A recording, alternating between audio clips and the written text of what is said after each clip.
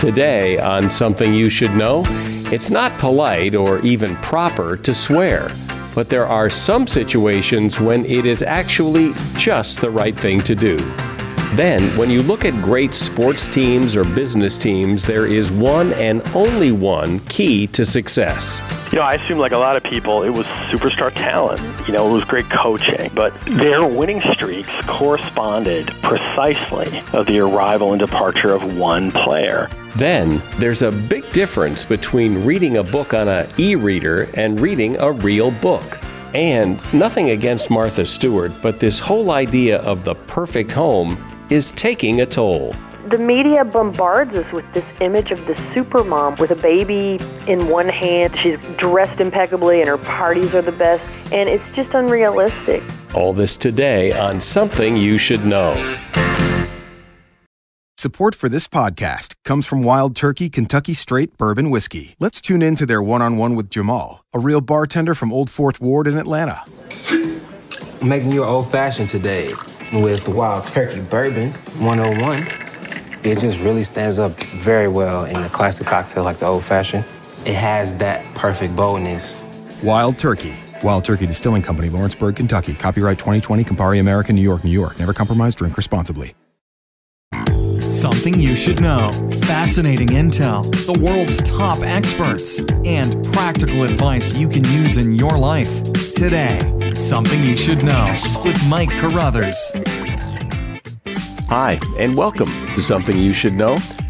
Something that's been a bit surprising to me is that it's been reported all over the place that, in general, podcast listening has dropped since the whole coronavirus thing started. And obviously, there are a lot of sports podcasts that are really hurting because it's hard to do a sports podcast if there aren't any sports to podcast about. But overall, podcast listening is down. And I suspect it's because people's routines change. We're not going to work the way we used to. We're not doing what we used to do. But interestingly, we haven't really experienced much of a drop. We did see a little dip when the stay-at-home orders really kicked in, but that listenership has come back up again. So thanks for continuing to listen, and rest assured, more great episodes are on the way. First up today, the benefits of swearing.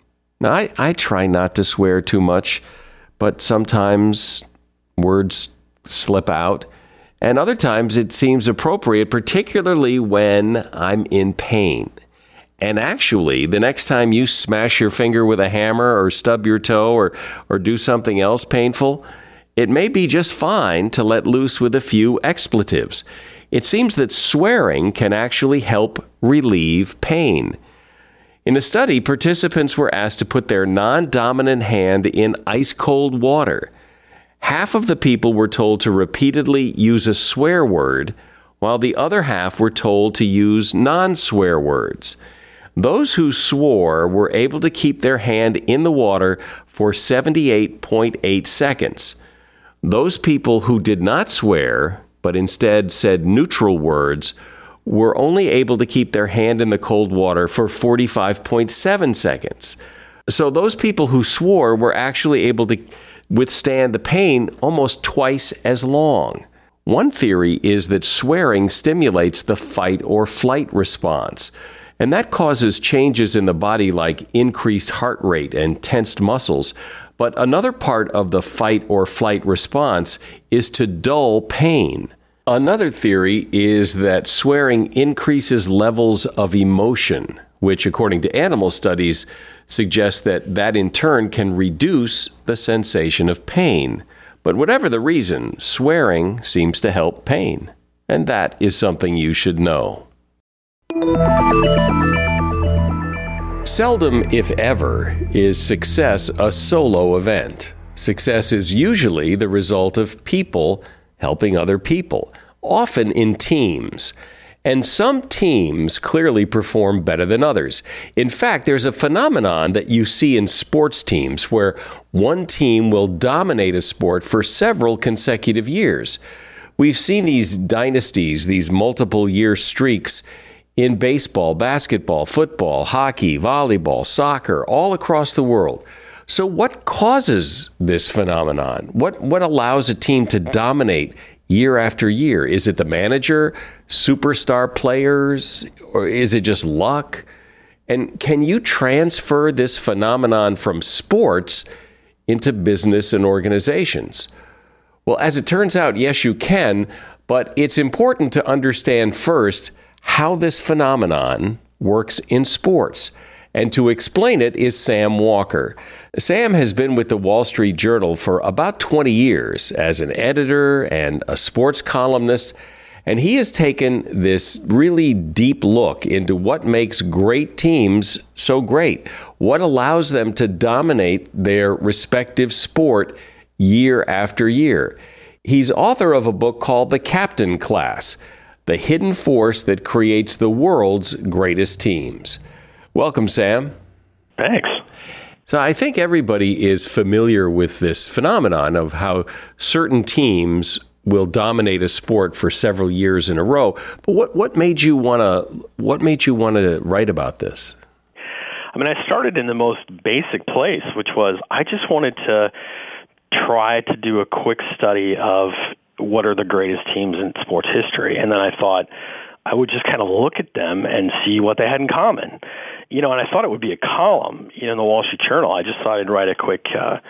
I thought a couple of weeks, I'll bang this thing out. And then when I started trying to do the first part of it, which is to evaluate which are the greatest teams in sports history, I realized it was just a big job. And then it turned into a rabbit hole that I just got lost in. And, in the end, I didn't have a book about great teams. I had a book about leadership.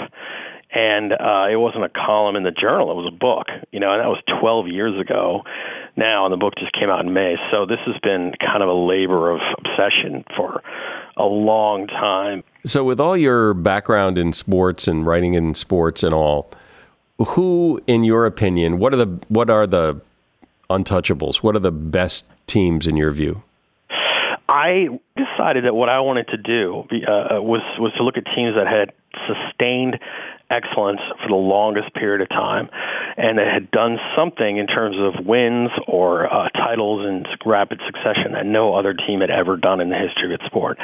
So my goal was really to study teams that had built winning cultures that endured.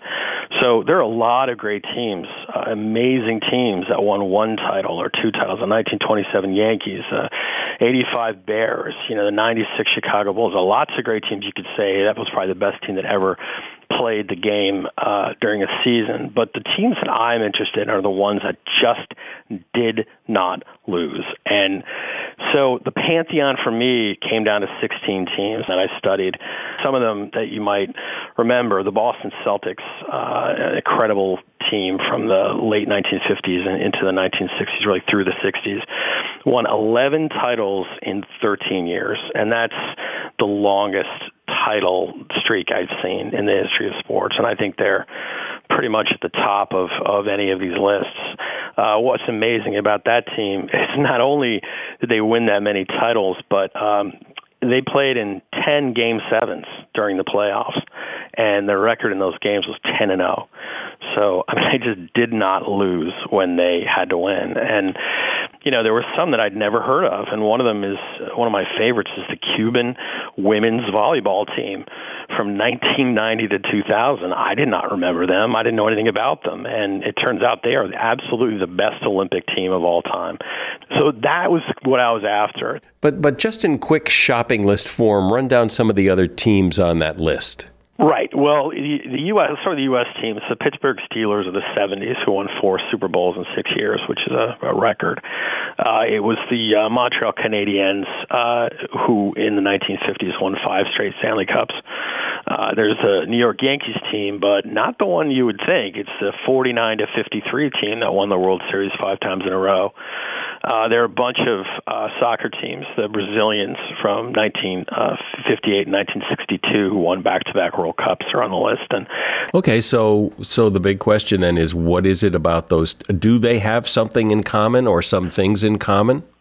They do. I mean, they only have one thing in common, and that was surprising. But the real surprise was what it was. I assume, like a lot of people, it was superstar talent. It was great coaching. It was incredible strategy, tactics, or else they just had a lot of money and a lot of resources. And those were the things I initially thought it would be. But really, there was only one thing that bound all these teams through time, and it didn't matter where they came from or what sport they played.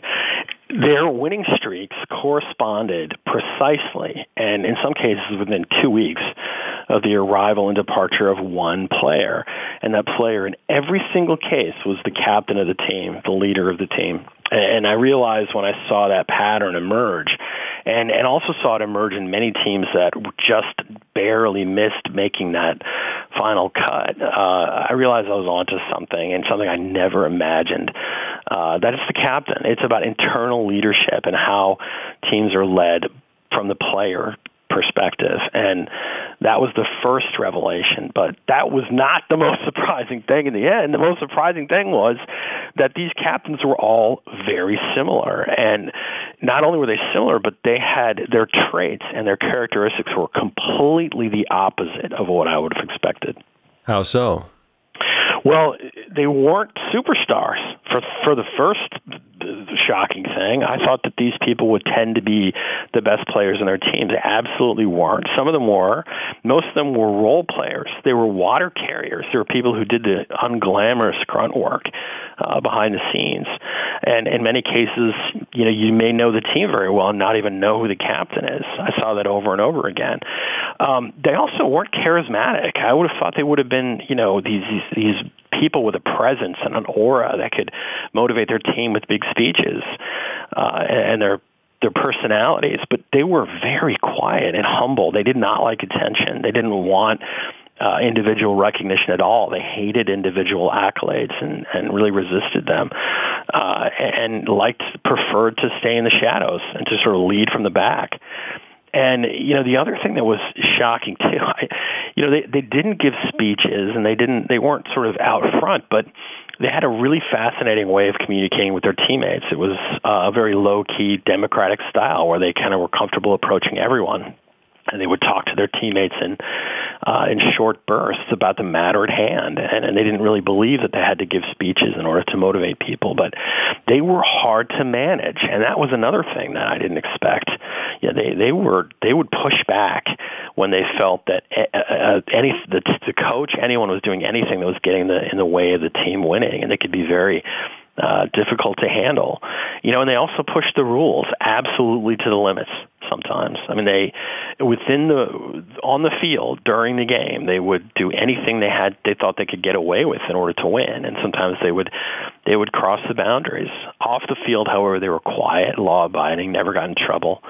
Did you find out or talk to or have a sense of that any of these guys or women knew what they were doing, that they knew that they were special in some way or not? They would never tell you that. In fact, it's very hard to interview these people. It's hard to track some of them down because they don't like attention. They don't want to talk about it.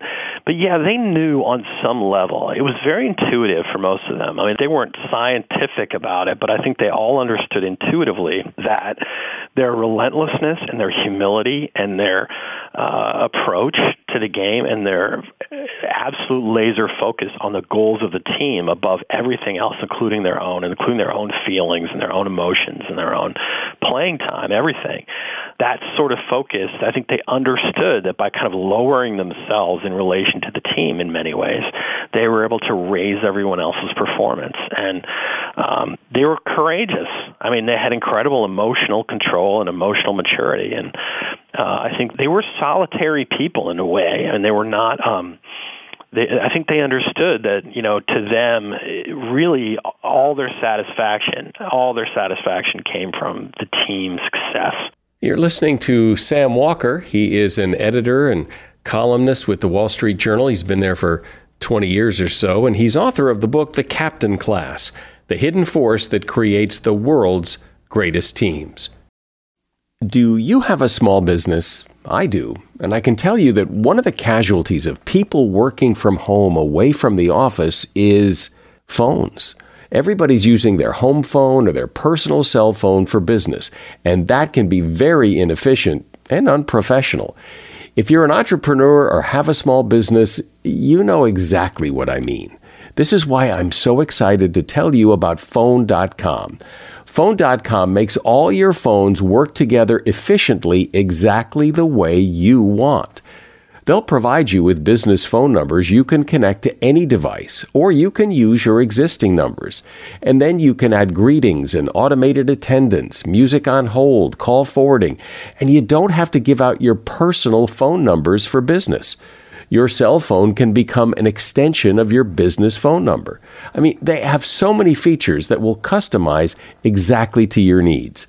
You can also add video meetings and conferencing without the usual hassle it takes to set up video conferences. With Phone.com, it's really easy. And Phone.com voice and video solutions are certified HIPAA compliant. Plus, they have 24/7 live support. Go online now at Phone.com and you can be making calls in minutes.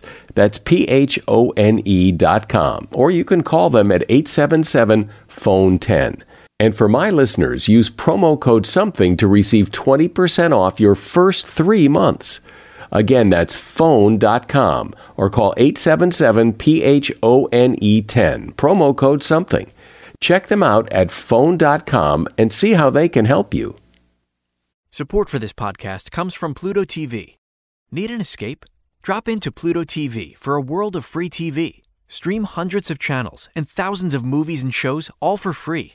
Yeah, free. No subscriptions, no fees. Imagine 24/7 channels of Narcos, CSI, Star Trek, Survivor, and everything else from hit movies to binge-worthy TV shows, the latest news, live sports, comedy, and more. What are you waiting for? Download the free Pluto TV app for Android, iPhone, Roku, or Fire TV and start watching now. Pluto TV. Drop in. Watch free.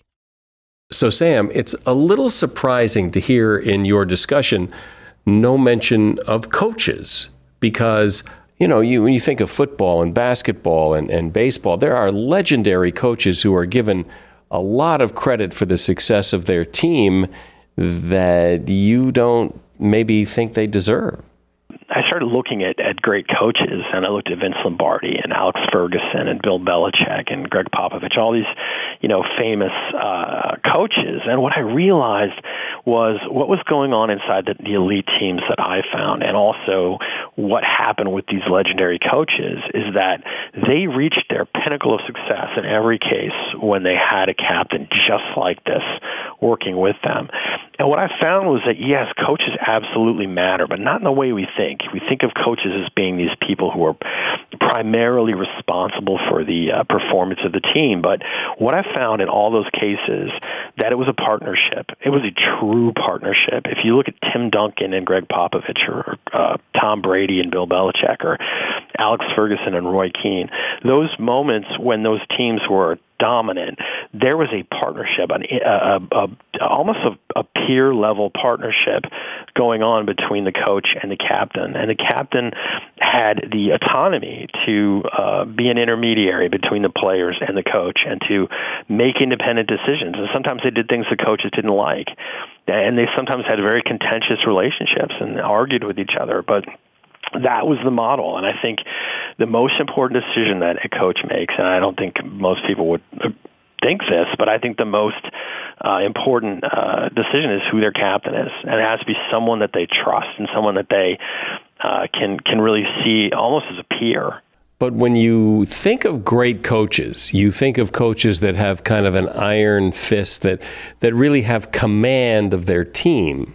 But in these cases, the reason they were so good was because they were able to back away. And, Alex Ferguson said something really surprising to me about this. He said that, everything he did off the field to make sure the team would be successful and that it had the resources it needed, he said it stopped at the edge of the pitch when the match started. And he said at that point, it was up to the team captain to execute. So is there reason to believe that this same model works off the sports field, that it works in an organization, in an office, in a school, anywhere? Absolutely. No, definitely. it's a little different, obviously.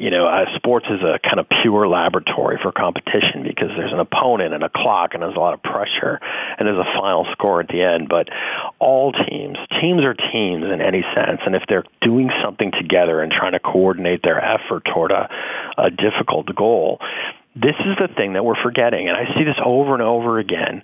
There's a lot of emphasis on startup culture now, and there's this idea that management structure should be flatter, and that the people to the top of the chain and the star employees should have a more open line of communication. And what they're doing is they're squeezing out middle management. The same thing's happening in sports where captaincy is sort of falling out of vogue. It's this idea that the stars and the founders and executives are really the partnership that matters. But it's absolutely not the case, and you see it over and over again. It's not when a company is on a growth curve. I mean, we keep emulating these companies that are on these incredible trajectories, just up and up and up. When you see these people and when you see them rise up and save these organizations and save these teams is when things start to go bad. And that's when these people in the middle whose goals are to support the team or the organization, that's when they matter the most, because that's when they are in a position to do something and to make adjustments and to hold the line against bad things happening. And that's when these captains always stood up. It's not when they were winning and they were on a winning streak. It was when things started to deteriorate. I think if you look at a lot of companies that have known nothing but growth and have flat structures, the minute something goes wrong, the stars bail and the executives crumble and confidence wanes and investors start to panic, and they don't have that strong middle layer of people. I call them alpha betas, people in the middle who are just absolutely devoted to the team and not to themselves and not to their own advancement. And it's that middle layer that saves you. It's the safety net that keeps you from failing as an organization. But in an organization like a business, that middle person is who? Is he a fellow employee? Is he a mid-level manager? Who is he? I think if you're a really big company, I think you're talking about a division head. I think if you're at a smaller company, you're probably talking about the project manager who leads the team. It's someone usually who's kind of in the production, management side of working with a group. I mean, I've talked to some people who run factories, and they say that they have shift leads and people who are responsible for making sure that everything runs smoothly, while their team is out there on the machines. And it's that level. It's not the CEO. It's not their immediate C-level executives around them. It's the people in that next layer. So I wonder if you took some of these captains and put them with other team, made them the captain of a team that isn't a winning team, would that team start winning more?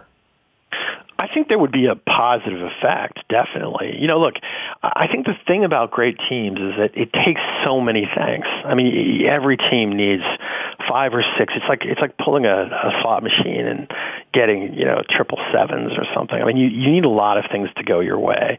But my research says one thing emphatically, which is if you want to have an enduring culture, if you want to continue to win over a long period of time and continue to maintain your success, you absolutely have to have somebody like this.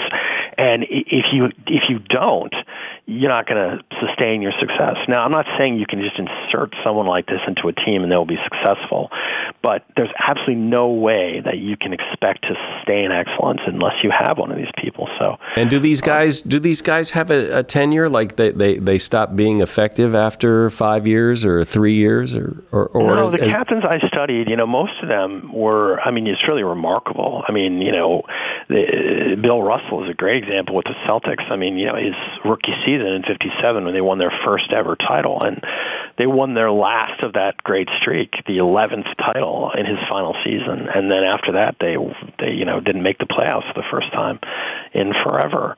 And most of them, it's absolutely something that goes through their entire career and ends when they leave. And do those team captains go on to great heights? What I'm thinking about and my memory may be wrong because I was pretty young at the time, but Yogi Berra was a team captain, right, at the Yankees? Well, he was. They didn't. He's the only one. He's on my list, but they were the only team that actually never named a captain during his tenure. But he was the leader of that team. But when he became the manager, things didn't go so well. Yeah, the management record of these guys is not terrific, and that was one of the things that strengthened my belief in this partnership with the manager, because I think that you need different personality types to make that marriage work. And I think in a lot of cases, they had some success here and there as managers, but for the most part, these elite captains were not great managers. And I remember the theory about Yogi Berra was that it was one thing for him to nudge his teammates as a peer, but when he became their boss, that the relationship changed, and that's why it didn't work. That's exactly it. I mean, I think that's the secret, is that these captains understood that because they were peers, they were not just peers, they actually lowered themselves. I mean, they did the unglamorous, humble grunt work and were completely committed to the team. And it's different when a peer is doing that, because it allows the superstars to shine and to take the credit and to get the attention. And it creates a really positive dynamic inside a locker room. And you're right. I think when these people are authority figures and they can't help that, I think it's all different. And I think the nudging becomes your boss telling you to do something, as opposed to, a teammate who you trust and believe in, who has your back. Okay, so what is it you want people to take from this in a nutshell? What is the point of all of this? We have got leadership wrong, and it is a real problem. And it's not. Sports is a fine example, but I think it applies to many walks of life. We don't understand what leadership is, and when we go looking for leaders, we have this feeling that they should be obvious, they should be talented, they should be charismatic, they should look and feel like leaders. But all of my research shows that the essentials of leadership, the 7 traits that I came up with that these captains shared, they're all about behavior. There's nothing to do with God-given ability or charisma or anything that's special or extraordinary. It is the choices you make every day, day in and day out. It's the approach you take to winning and your motivation for everything you do. And it's about behavior. It's something that can be taught. It's something that can be emulated. I don't think everyone can be an elite leader, but all of us can get better at it. And here's the thing. There are so many people out there that have the potential to lead. We don't even see them because we're not looking for them, because they're not shiny and obvious. But they're there. And if we start looking for different things and looking for different characteristics and understanding what great leaders really do in a team setting, then I think we can start to identify these people who are being forgotten and passed over for people who really don't have the team's best interests at heart. And I think it's something we can all learn from. And I think the empowering message here is that it's behavior. It's what we do. It's not who we are or how much talent we have. Well, that's some really great insight into leadership that I've never heard quite discussed that way. My guest has been Sam Walker. He is an editor, and he's been a columnist. He's been at the Wall Street Journal for a long time.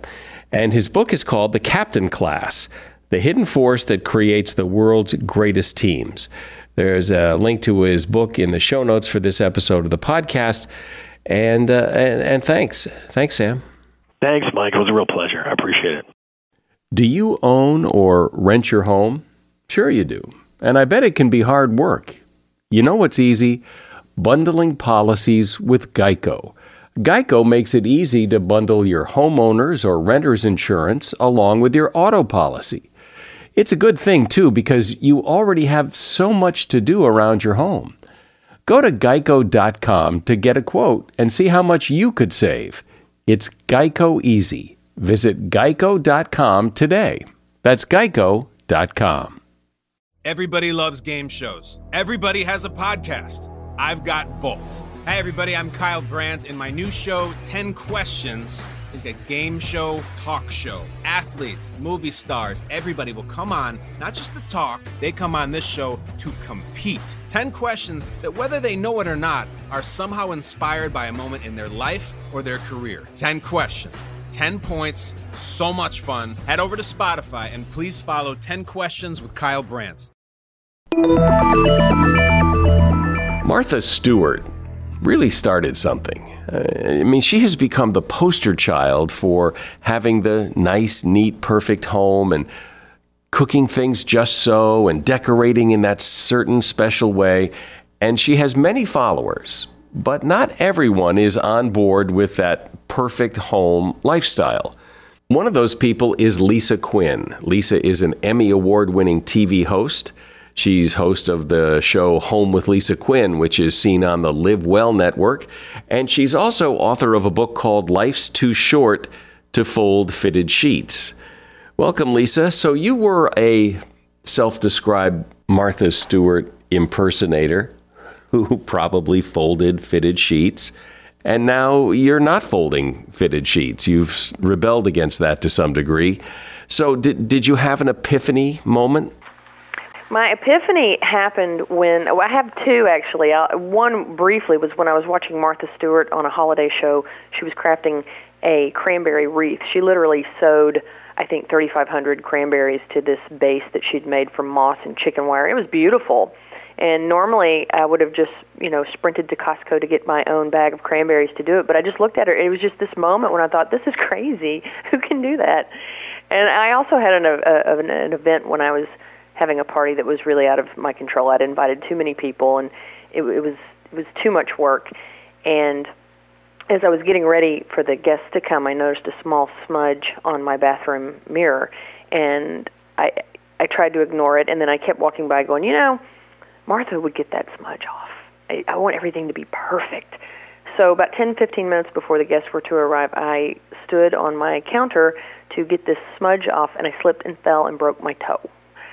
And I laid there on the floor, in tears. It was so incredibly painful. And I looked up, and I realized I'd only made the smudge worse, and I smelled something burning, and that was my moment. What have I ended up as? This is not where I wanted to be. So I've taken it down a lot of notches since then. And you know what? I bet Martha Stewart herself didn't sew those 3,500 cranberries. I am certain she has staff, and I think that a lot of women, and myself included, take her very literally. And it's, she's got great ideas, and she has a beautiful eye and great attention to detail, but it's just not realistic for our lives. And it's not just Martha. I take it out on her, and I don't necessarily mean to, but there's this whole... The media bombards us with this image of the supermom with a baby in one hand and a frying pan full of money in the other hand, and she's dressed impeccably and her parties are the best. And it's just unrealistic. And my hope is to sort of rail against that. But do you think that people pay attention to Martha as just spectators to watch her, or do you think people really try to become her? I think a lot of women base their self-worth on how neat their home is and how Tony their parties are and how chic they are, and and their work ethic. There's just too many. The bar is set too high on every level. And you're here to lower it. Honest to God, that is my whole philosophy: is to lower your standards and be happy with it, and not think of it so much as a failure as it is accepting the fact that you can only do so much and enjoying your life instead of hot gluing and rearranging pantry items. It's finding your priorities. So if someone is going to start to lower the bar here, where do you start? I think first and foremost is recognizing the problem. You think about what perfectionism is, and even how it relates to the way you're modeling to your children. You're telling people, you're basically telling your kids that you have to blow people away when they come to visit so that they'll like you. That perfectly folded T-shirts and clean faces equals the perfect family. That you have to kill yourself to prove to others that you've made it. A spotless house is more important than fun, and maybe even like work is more important than family. So if you can just recognize how awful it is and how it's kind of poisoning your life, I think that's the first place to start. And then I think the next step is, especially when you're talking domestically in your home, is ridding yourself of a lot of your quote-unquote baggage. clutter is a huge epidemic in this country. Like A&E has that show Hoarders. That's an extreme case. But I find a lot of people, I go into homes a lot because we do makeovers and we do design on the television show that I'm on, and we find that clutter is the biggest problem. People are constantly moving piles from side to side, and they buy all these little gadgets to make their life easier, but then they're a slave to all these piles of stuff. So it's really about streamlining your home, and then as far as your decor goes, keeping it simple. Everybody feels like you've got to have all these bells and whistles, and it's just not really necessary. It's not about impressing people. All right, so let's get specific here, though. So company's coming in 30 minutes, and you want the house to look presentable. What are the things that really do matter? This is a great one. The toilet is the first thing because, frankly, somebody's going to have to go to the bathroom before, and you just can't get away with anything being dirty in there. You can't blame it on your kids. The next item is clutter. And generally, if you're in a hurry, if they're coming quickly, what you do is you just grab a bag or even a hamper and run around and just pick up the things that are on all your horizontal surfaces. If you have a lot of junk on your countertops, on your mantle, on your side tables, on your coffee tables, that's what looks really cluttered and bad. So scoop those up and at least keep them temporarily in a bag or a box somewhere. Your floors are an area where maybe you can cut some corners. You can run a vacuum cleaner over your hardwood floors and then just pick up some stickies with a spot mop, or get your kids to put on some, you spray some cleaner on the floor and get them to put rags on their feet and get them to skate around a little bit, which is fun, and it gets them involved too. It's a good thing of a delegation. Dust is okay if it's just a light dust over everything. Really, you're the only one that's going to see that. But if it's thick and you can see where it's been removed by fingerprints, you need to hit that with a feather duster. I say use a feather duster, especially if you're in a hurry, because it sort of redistributes the dust more than it really gets anything up, and it gives it an even appearance. Obviously, when you have time, you'll go back and hit it with some oil. The fridge you can ignore unless you're having a dinner party. If you're having a dinner party, there's always that moment when one of your guests says, you know what, let me grab that for you. A little bit of disorganization is fine, but spills and stickiness is not great. But you can just grab one of those wipes, the little handy wipes they have now, and just scoop some of that up and make it look neat. Mirrors, once again, are fine too. If they're a little dusty, that's fine, but if they've got smears or splatters, just grab some glass cleaner and a microfiber cloth. It'll take care of that. Cobwebs, you'd be surprised how many cobwebs you might have in your home, but they're usually out of sight. But the fixtures, wherever you have a light bulb, that's usually where they tend to gather. So if you're having a dinner party, just check the chandelier before your guests come. And then as far as your bedroom, in a perfect world, you'd make your bed and everything would be neat and tidy. But if you don't have time for that, just lock the door. Shut the door, and no one will see. Usually the bedroom is off to the side anyway. But a piece of advice is this never works if you're having people over for the first time because they always want a tour. So trying to get it as neat as possible. And then maybe one of the last things is obviously you want to look nice yourself, and after all that speed cleaning, you're going to want to freshen up a little bit. And then my last tip is if, like 2 minutes before the guests are supposed to arrive, if you can squirt just a little spray cleaner, a non-toxic spray cleaner up in the air right by the front door, when they walk in, it'll smell like you cleaned, even if you didn't clean. So it's sort of a perception as a reality trick. Let's talk about some of the housekeeping myths that you mentioned, one of which is the title of your book about folding fitted sheets. And frankly, I've never figured out how to fold fitted sheets, so I've actually never done it. I just think that really the impetus for the book was that, like I said, I was playing Martha Stewart on TV, and one of our coworkers said, "Oh, you should do a segment about folding fitted sheets because everybody wants to know that." And I remember just looking at her and saying, "Really? Is that what people want to know how to do?"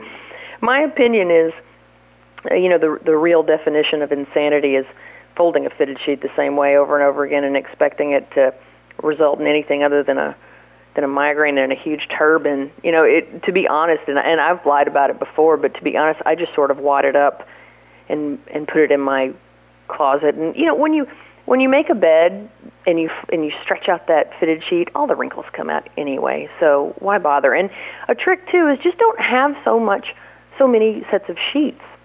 You know, you only need two. When one's on the bed and the other one's not being used, it's not taking up that much space. So it doesn't have to be so neatly placed. It's not like you've got a linen closet full of 50 sheets. Just get rid of them. Streamline. Another myth you say, and one I think a lot of people believe, is that bleach cleans everything. Bleach doesn't really clean anything. It actually disinfects, and it's good for getting rid of mold and mildew in your bathroom, but it doesn't really clean. And also, chlorine bleach is so bad for the environment. It's been known to cause health problems. I just try to stay away from it. You know, it's a staple. Everybody has the bleach, but there's a lot of really good chlorine-free bleaches out there, and borax, which is natural and a nice abrasive, works great in the bathroom and in the kitchen. Okay, now this is a myth that I think a lot of people believe that actually has never made sense to me, and that is that newspaper is good for cleaning windows. It's such a myth. You know, and there was this big effort about, you know, recycling and trying to reuse things, and I think that's great. But newspaper can leave ink smears on your hands and on the mirror, and it's toxic, so you're getting that all over your hands. There are so many better ways to recycle paper these days. Just put that in the recycle bin and grab a microfiber cloth. You can get them anywhere now. You can wash them. They're great. No streaks. I remember somebody saying, you know, if newspapers are so good for cleaning glass, why do you never see professional window cleaners using newspaper? Exactly. And I think it was a good intention that went awry. Just it doesn't work. Another one of your myths is that hairspray removes ink from upholstery, which, frankly, I actually never heard that one.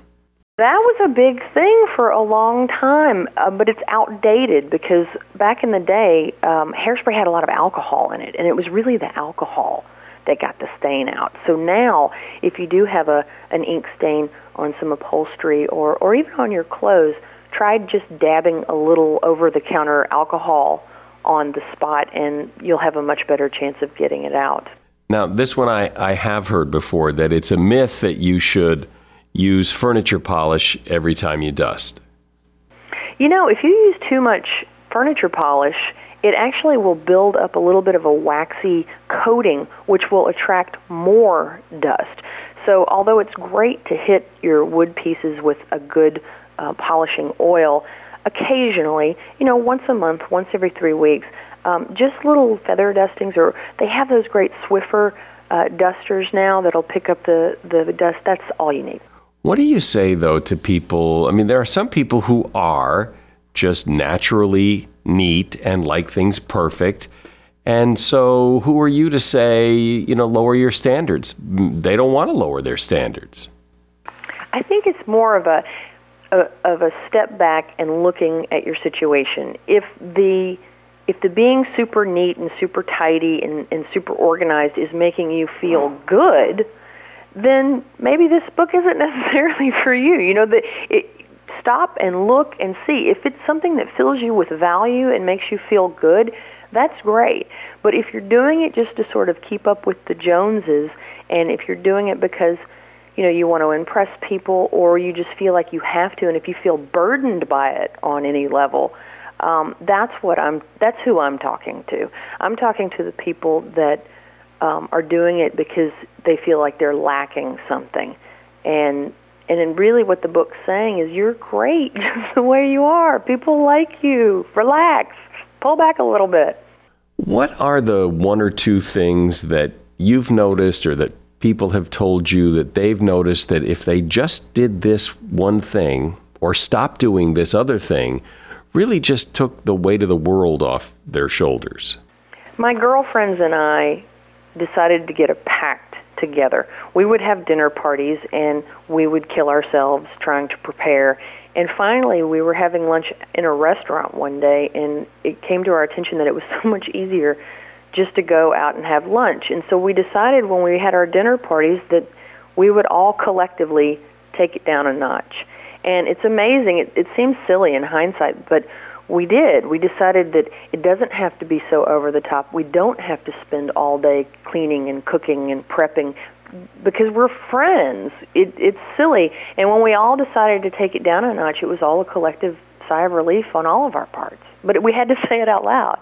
And somebody has to go first. Right. It's so silly, but it is kind of scary to have people over and everything's not perfect, especially when you've been behaving like that for a long time. Yeah, because it can become part of who you are. It does. It becomes part of it. And that was the thing with me, is I really liked this image I had, this sort of never fail, ever ready mom with I was volunteering at the school and I always had the cupcakes made. And the thing was, I was doing it for all the wrong reasons, and I was starting to come apart at the seams a bit. And that's when I realized it was out of control. Kind of like trying to live up to or be Martha Stewart. Exactly. And I didn't necessarily wanted to go down that route, so I decided just to try to relax. Which is a good note to end on. Lisa Quinn has been my guest. Lisa is the host of Home with Lisa Quinn on the Live Well Network. And her book is called Life's Too Short to Fold Fitted Sheets. There's a link to her TV show website and to her book in the show notes for this episode of the podcast. Thanks to Kindle and other e-readers and tablets, reading real physical books almost seems old-fashioned today. But it turns out that reading a real book may actually be better. Researchers found that readers of a short mystery story on a Kindle were significantly worse at remembering the order of events than those who read the same story in a real paperback book. It seems that the brain reads by constructing a mental representation of the text based on the placement of the page in the book and the words on the page, and all of that gets lost when you read an e-book. The tactile experience of reading a book also seems to help, from the thickness of the pages in your hand as you progress through the story to the placement of a word on a page. And that is something you should know. That's the podcast today. I'm Mike Carruthers. Thanks for listening to Something You Should Know.